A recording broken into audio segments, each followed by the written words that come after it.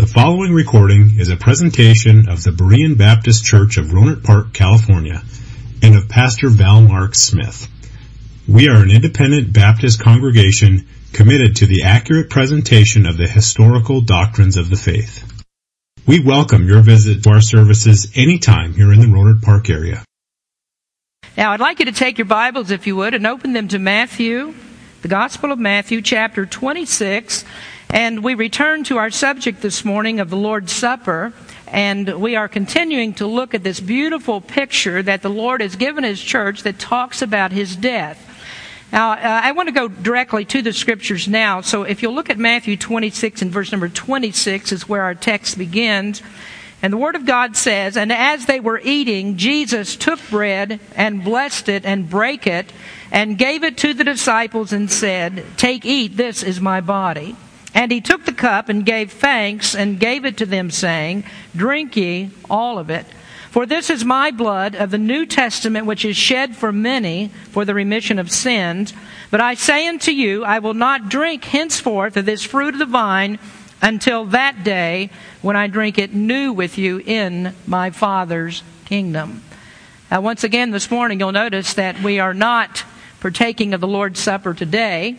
That is going to come up early next month. And so we can sort of get prepared for it now and thinking about what the supper means. And what we've done in these past couple of weeks in the messages, we've taken and broke down each of these statements that Jesus made when He gave the church the Lord's Supper. And I've attempted to explain to you what He meant by everything that he said here. Now, the Lord's Supper, of course, is the rite that Christ gave the Christian church to memorialize His death. And all of us know as Christians that the death of Jesus Christ is the central issue in Christianity. Christ had to die for us. He's the one who takes our sins away. And the Bible tells us that God gave a demonstration of His supreme love for sinners. Romans says that God commended His love toward us, and that while we were yet sinners, that Christ died for us. And that word commended means that God demonstrated His love to us. Now, the Scriptures tell us that God loved the world. God sent His own Son into the world. And that Scripture in John chapter 3 that you know so well, John 3:16, tells us that God showed His love to the world in a very uncommon way. He actually demonstrated that by giving His own Son to die for our sins. So when we think about the death of Christ, the first aspect that always comes to our mind is the great love that God has demonstrated to us in giving Christ His Son to die on the cross.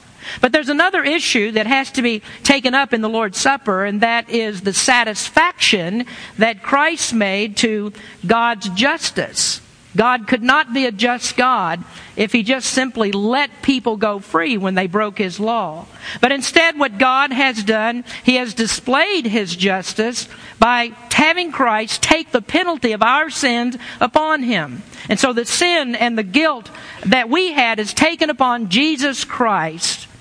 Now, in the preceding history of man, in Israel especially, that's what we're really referring to, men were always making sacrifices. Lambs and bulls and goats and sometimes even doves were allowed to be brought when people were poor. And those animals were sacrificed, but they were only symbols. They were things that could never take away sin. And the cross of Christ is significant because there is where God made His own sacrifice. God didn't ask us to make a sacrifice to satisfy His justice. We could never do that. And so God gave His own sacrifice. He gave His Son, which in effect is God giving Himself for us. God actually gave Himself. And so He put Himself through the pain and the suffering and the anguish of punishment in hell. And that sacrifice is memorialized in the supper.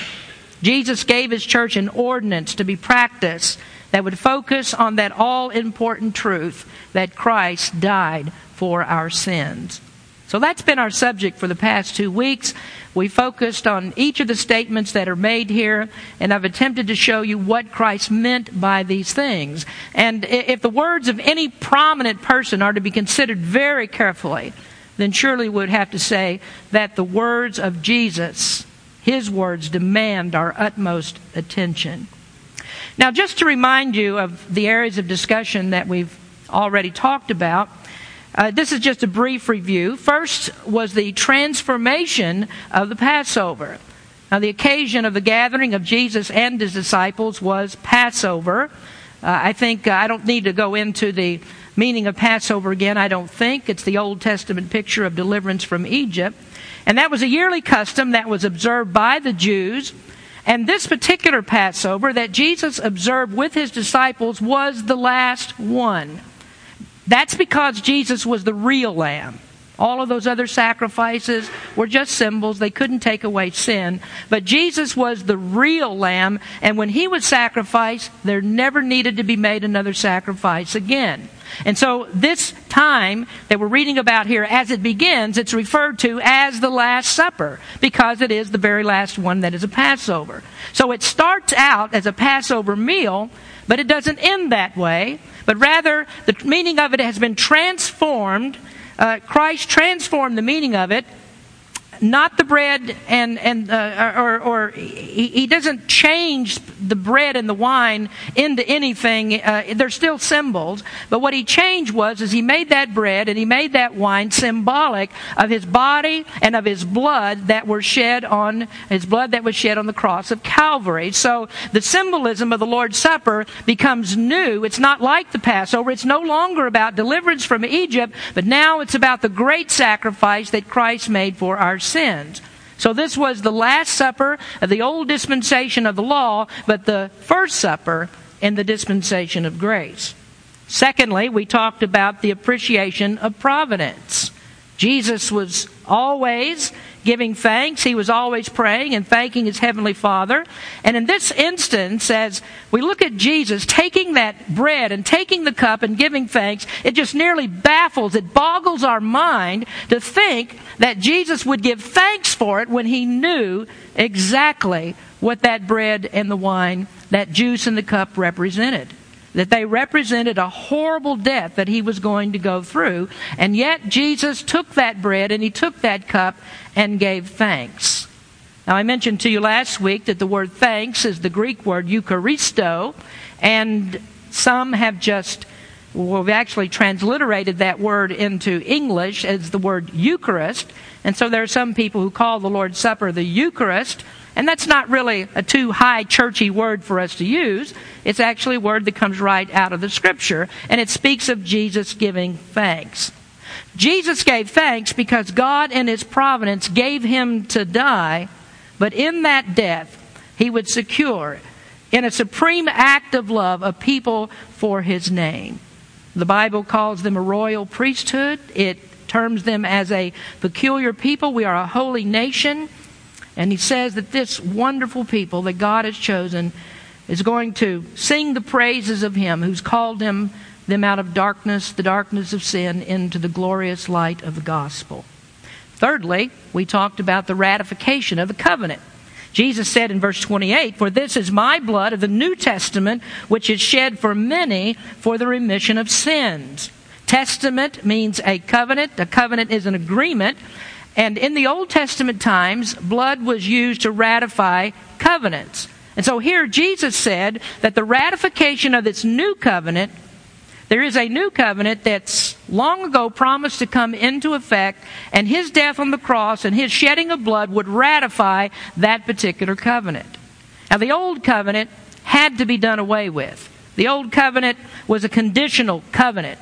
It was dependent upon the obedience of the people. And it was a covenant they could never keep. They couldn't keep God's law perfectly. No person can. And that's because of our fallen human nature. But the new covenant that God gives is a different covenant because it's not dependent upon our obedience. It's dependent upon Christ's obedience. And so Christ is the only one who could fulfill this covenant perfectly, which He did in His life and in His death. Now in Romans 5:19, it says, "For as by one man's disobedience," that would be Adam, as by one man's disobedience many were made sinners, so by the obedience of one," that's our Lord Jesus Christ, "by the obedience of one shall many be made righteous." And as surety, that covenant would be applied to us, Christ shed His blood. And the shedding of His blood was the guarantee that the merits of His life would be transferred to us, and they would justify us in the eyes of God. Fourthly, we talked about the remission of sins. Now, the Last Supper had to be transformed into the First Supper because there was nothing at all that was done in the Last Supper that could bring forgiveness. If it could, then the Bible says that there would never be a need for a new covenant to be made. In other words, Jesus would not need to come if the old covenant was satisfactory. If people could keep that, then we don't need Jesus. But of course we do need Jesus because, as I said a moment ago, we can't keep the covenant. So Jesus died on the cross because there is nothing that we can do. So anytime that you hear somebody say that they think that they're going to heaven because they're a good person, then you can be sure that person does not understand what a sinner he is, a guilty sinner that he is, and neither does he understand the real reason that Jesus came to give His life on the cross. He came to die because we cannot do what needs to be done. Only Jesus could do it for us. So His death is the only way that we can have forgiveness. His death is the only means of taking away the guilt of our sin. And so He promised that we would have remission of sins. That word means deliverance. It means freedom. It means actually forgiveness. And that's what Jesus did. He freed us from our sins. He freed us from the guilt of our sins. He freed us from the consequences of our sin, which is death and hell. Now that's a summary. If you didn't hear the other messages, you've just got a summary. And I think that there's enough good material in those sermons, not because I preach them, but there's enough in there that if you haven't heard them, go back and listen to them. Get a copy of it and listen to it and see the wonderful things that are brought out in those particular points as we talk about the Lord's Supper. Now today, I have two important issues that I'd like to add to this. But before I do, I want us to drop back just a little bit to points 3 and 4. And I want to add some more information concerning the ratification of the covenant and the remission of our sins. And this is because there's a very important word in the 28th verse which might be overlooked. It'll be overlooked if we don't slow down just a bit to consider every word carefully. And that is the word many. For this is the blood of the New Testament which is shed for many. Now, you might have noticed when we read Romans 5:19 that the Scripture said, by the obedience of one shall many be made righteous. Now, it's important for you to note here that the Bible does not say that all are going to be made righteous. It says many are made righteous. And Jesus shed His blood in perfect agreement with Romans 5:19. The many that He shed His blood for are the ones that actually do become righteous.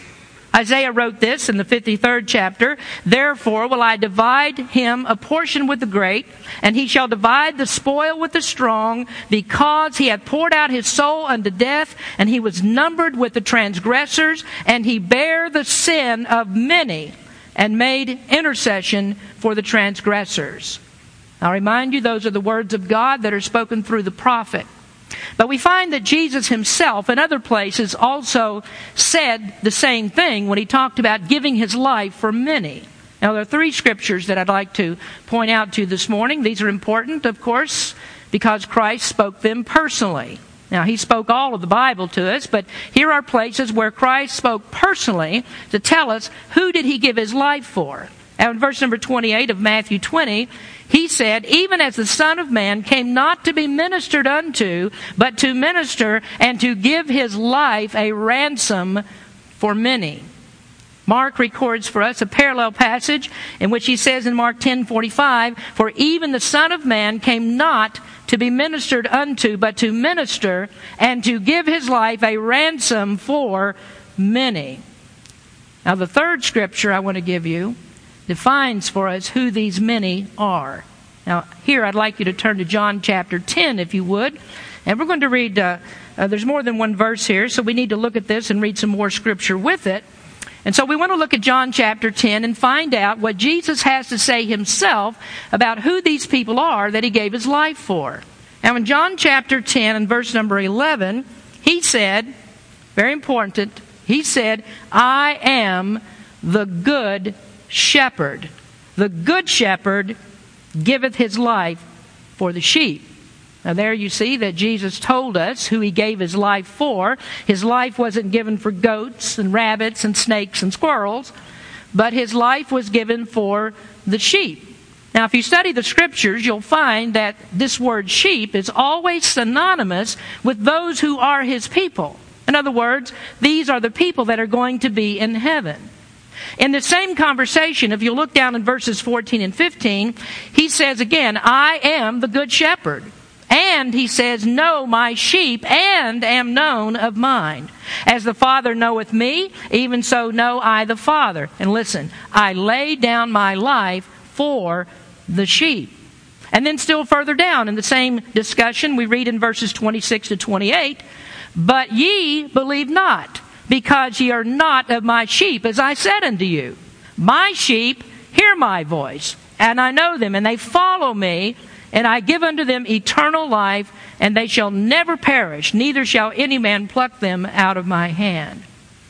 Now the use of the word many in the institution of the Lord's Supper is very significant, because in describing his death, Jesus said that there's going to be a particular group for which he would die. That he had a particular people that was in mind, and that his death was going to bring them life. Now, if there's anything that the Word of God teaches, it surely teaches this, that the death of Jesus Christ did everything that it was intended to do. That Christ's death was not a hypothetical remedy for sin. It's not a hypothetical salvation, but Christ died not just to make salvation possible, but he died to save people. And since there are so many people that aren't saved, then we would have to say that the pardon that's prescribed on Calvary was not for them. Jesus said specifically, he died for his sheep. And he said, these sheep know him and they follow him. He said he gave his life for them, and they will have eternal life, and they will never perish. Now one more time, in case you were sleeping, the ones that Christ died for are the sheep, and he gives them eternal life. Now here we have conclusive statements that Christ did not die for all without exception, but as he said, he died for many. If it was all, if Christ died for all, then all would receive the benefit of his death, which he himself describes as eternal life. So Jesus gives us the results of his death. All those for whom he gave his life will receive eternal life. And I would challenge you to find one scripture that indicates that the death of Christ failed its intended purpose. So if anyone that Christ died for does not get eternal life, then he failed in part. He came short of the intended purpose. Now, I know that's painful for your predisposed positions, but what I will do is I'll take the Word of God anytime over what someone has told you. Even Jesus said, speaking to his heavenly Father, I have finished the work which thou gavest me to do. Now, since you're here in the Gospel of John, just turn over a few more pages to the 17th chapter, and here we see how that Christ signs, seals, and delivers the intent of his work. He's praying to the Heavenly Father, and in the second verse of John 17, in this great high priestly prayer that Jesus prayed, and I might make mention in passing that if you want to find the Lord's Prayer in Scripture, don't go to Matthew 6. That's a model prayer. That's just a model prayer. This is Jesus' prayer. This is his high priestly prayer. In the second verse he says, to his Father, as thou hast given him, that is Jesus Christ, power over all flesh, that he should give eternal life to as many as thou hast given him. And there you see the word many again. And we find it directly related to his death as he gave the Lord's Supper. And we find it here in John chapter 17, which not coincidentally comes on the heels of the conclusion of the Lord's Supper. Christ finished the Father's work. He gave eternal life to those that were given to him. And so you can see that the use of this word many in our Lord's Supper text is not used arbitrarily, but it corresponds to other places of Scripture where a particular people is considered when Christ's death is mentioned. All the ones for whom Christ died receive the benefit of his death. And he says that that benefit is the remission of sin, the forgiveness of their sins. Now, what I will tell you is that there is not a system of justice in the world anywhere that tells us that crimes have to be paid for twice. You see, if Christ satisfied God for sin, and then you also have to die for sin, then something's wrong with the justice. Either the justice is not really justice, or the death of Christ was not truly substitutionary. Now, you have to tread very carefully there, because now we're into just settled doctrine in the Scriptures that Christ's death was absolutely substitutionary. He took the sinner's place. And so if you deny that, you denied the purpose of the cross. But if you agree with substitution, that he has taken the sinner's place, which is foundational doctrine, then you have to agree with the word many that's in our text. It can't be all, or else all would be saved. So true substitution demands it, or else we have double jeopardy. If many means all, and all are not saved, then the sacrifice failed in its purpose. Now, all of the points that I've just given you are very important theological positions. And these may or may not interest you, I don't know. But what I can't do is I can't come to the text that we're considering verse by verse and begin to explain to you what these things mean and then just leave out something as important as this. When Jesus is talking about his own death and whom he died for, how can we skip over that? So we have to examine all of the Scriptures, no matter how much that might upset people and what they think that Christ actually did on the cross. So it's our purpose here that we fit ourselves to the Word of God rather than having the Word of God fitted to us. Now, this scripture in Matthew 26 is like so many others that tell us that Christ's death was particular, that his redemption was particular, that it was intended for a certain people, it was intended for believers, and those believers would be brought to saving faith by the effectual grace of God. Now, could you reject this doctrine and still be saved? Well, actually, you can. You could reject this, and you could believe, if you want, that Christ made a sacrifice for all the world without exception. You can believe that, and maybe someday we'll go into the passages that deal with that word world. And if you believe that, you would be in the company of a lot of people, a lot of good people, but unfortunately they rely on natural ways of thinking. And did you know that Paul dealt with that in Romans chapter 9? He already anticipated the objections that would come from a doctrine like this. And he says, your natural reasoning just isn't right. That God does what he wants to do. He's the sovereign Lord. He saves whom he pleases. And you can't do anything about that as much as you might like to. So let me try to help you just a little bit more on this. This is not a doctrine that determines whether you can be saved. I mean, there are many people that are saved with just a meager understanding of the Scriptures. But you can't fully appreciate what God has done specifically for you until you see this. Until you see this, then you must believe that Christ did nothing specifically for you, not anything more for you than he did for millions and billions of people that are now in hell. Now, the way that Christ's death should be memorialized is that it's exceedingly special to us, that it's an overwhelmingly gracious sacrifice that he made. And if you would rather believe that salvation is a matter of your choice, you can do that. But I'm grateful that salvation was not my choice, that it was God's choice, which makes me grateful to him rather than grateful to myself. God is the one who did this, and so no other way can I be totally grateful to him. Let me put it to you still in another way. The call of salvation is not a cattle call. It's discriminating. Christ saw me as an individual that he would save and not part of a big herd out here that might or might not make it. Now, I know I'm mixing cattle with sheep, so let's return to the biblical metaphor. I was one of his lost sheep that he was sent to find. Now, I would propose to you that we don't really understand what it means to be a good shepherd, just like Jesus called himself. We're not going to understand this if we don't think that what Christ did was to always find his lost sheep. that he went looking for the lost sheep, and he never fails in this. He never fails to grab that sheep, to put his arms around him, to pick that sheep up and put him on his shoulder, grab both of his legs, and take him home with him. So we never see the good shepherd out here trying to coax the sheep to come. And we don't see the good shepherd leaving the sheep and saying, well, you need to make up your mind. Are you going home with me or are you not?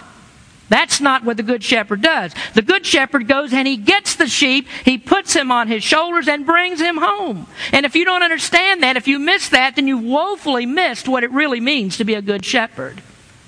Now, all of these things that I'm telling you, these are metaphors for redemption accomplished and applied. That Christ intended to save, and he saves. The sheep hear his voice, and as Jesus said, they follow him. And again, I'll just put a challenge out there to you to find anywhere in the passage where it says that the sheep are going to resist the call of Jesus Christ. They never do. And that's because God has spoken to them and God has made them willing to come to him because they are his sheep. He's not going to let them go. He will effectually call them to salvation and he'll bring them home. I wanted you to get that. That just comes out of the word many in that particular verse. Now, let's go on to the last two areas that I wanted to cover. We're going to stick here just a little bit longer so we don't have to go into a fourth message.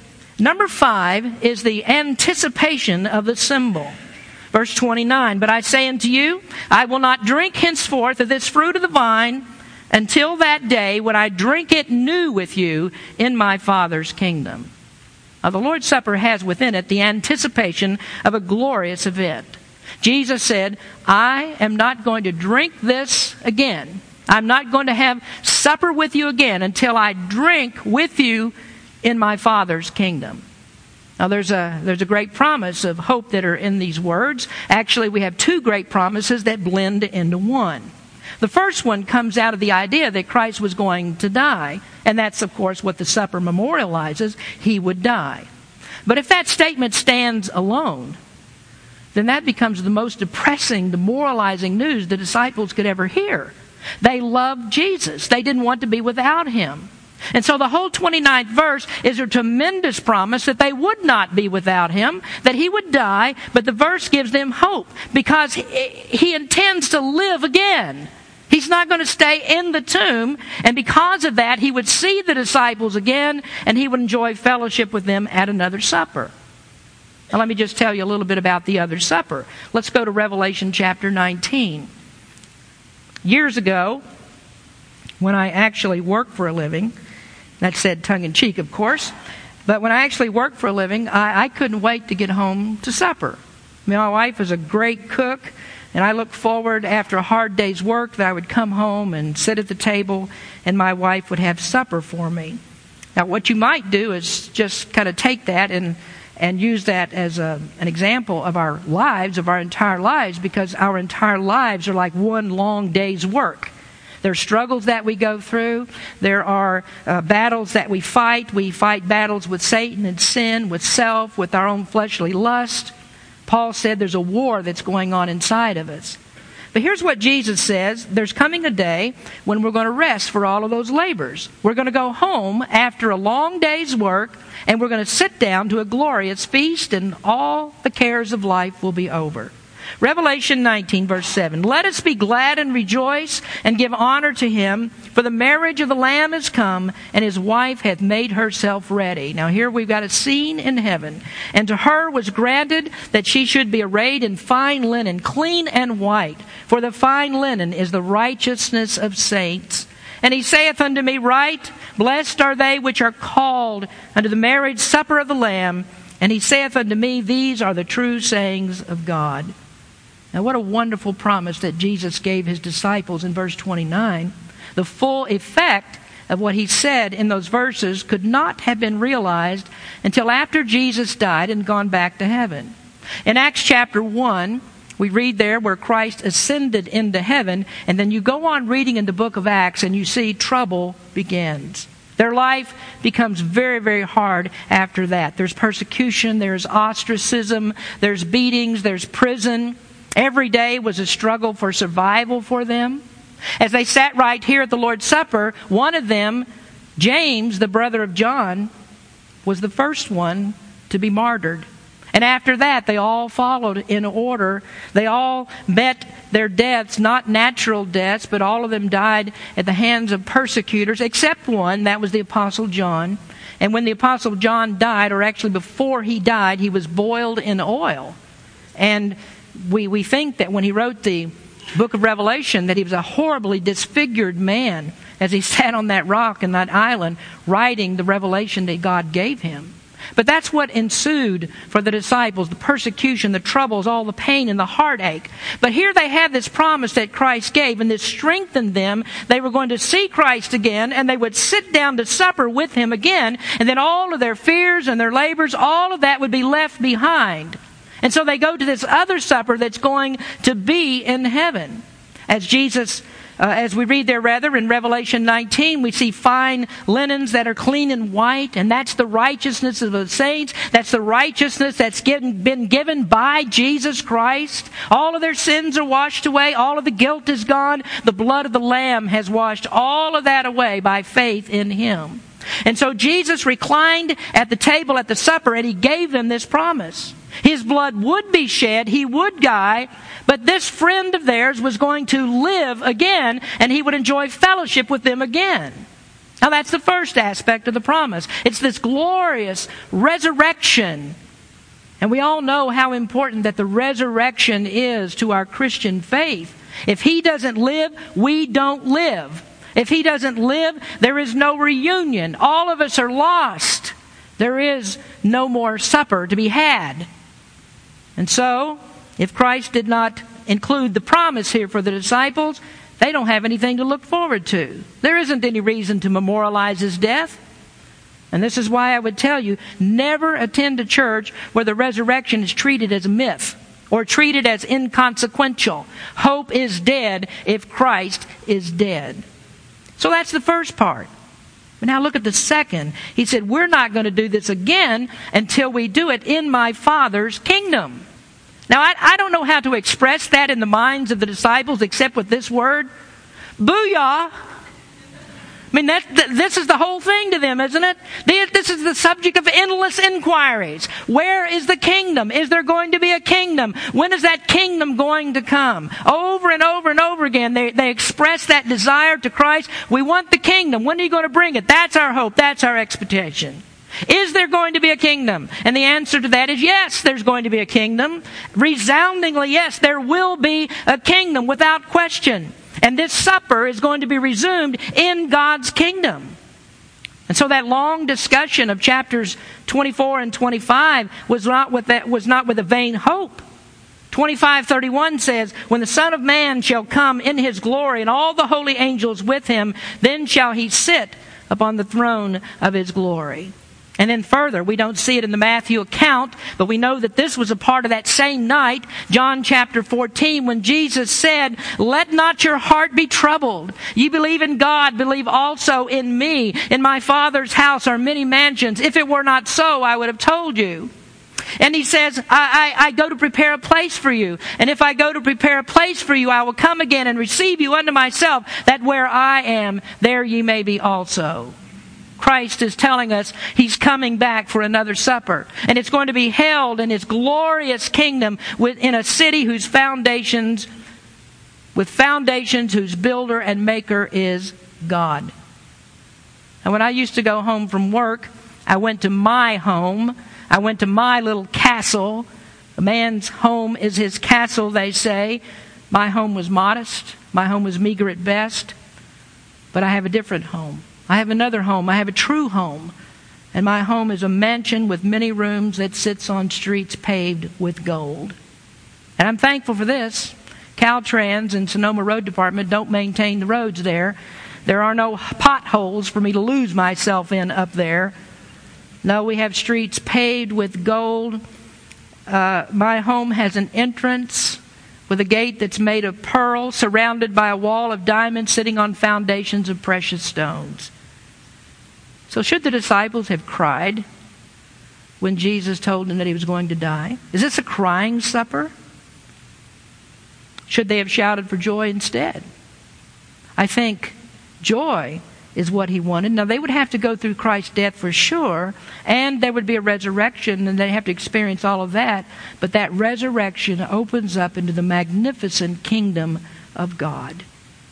Now, I would have to ask you, do you want to miss the joys of the Lord's Supper? Christ wanted us to think of his death, and there are sometimes, as we partake of the Lord's Supper, there is that feeling of morbidity in that. We're sad in one sense.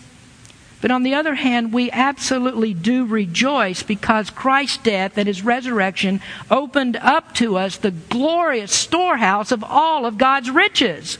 The kingdom awaits us because we're believers in Jesus Christ. So do you want to stay away from the Lord's Supper and miss the glory of God's celebration?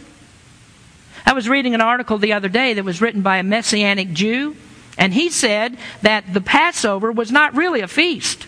It wasn't really a celebration. The celebration came afterwards. It came after the next day and the next week as they celebrated the Feast of Weeks. But the Passover itself was not a celebration. But the Lord changed all that. Jesus changed it from a Passover to the first Lord's Supper. And folks, that is a celebration because we know in this Christ died for our sins and then he arose triumphantly from the grave. We have the promise of resurrection for all of us that believe in him, and we have the promise of a kingdom. That's all represented in his death, and his death has no value unless we have that part as well.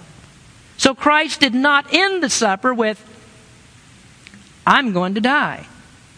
He ended the supper with, I'm going to live. John 14:19, again, same night, yet a little while, and the world seeth me no more, but ye see me, because I live, ye shall live also. And I have to remind you that is put right up next to verse number 28. The many for whom he died receive the benefit of verse 29. They don't fail to get verse 29. Now finally, let's finish our thoughts on the Lord's Supper with this, and that is the realizations of the ordinance. This is just sort of a summary that helps us draw final conclusions. The Lord's Supper actually reveals two extremes among those who are falsely called Christians and some who may in fact be Christians, but there's a wideness, there's an extreme on either end. Either it's turned into a highly significant sacrament that has saving ability, or it's turned into a largely insignificant party that really doesn't have any spiritual benefit at all. Now, the first position would be that of Roman Catholicism. The supper is perverted into a mass with hocus pocus, and it's made into a requirement to receive the grace of God. The second position, the other extreme of that, is that of the fun and games churches.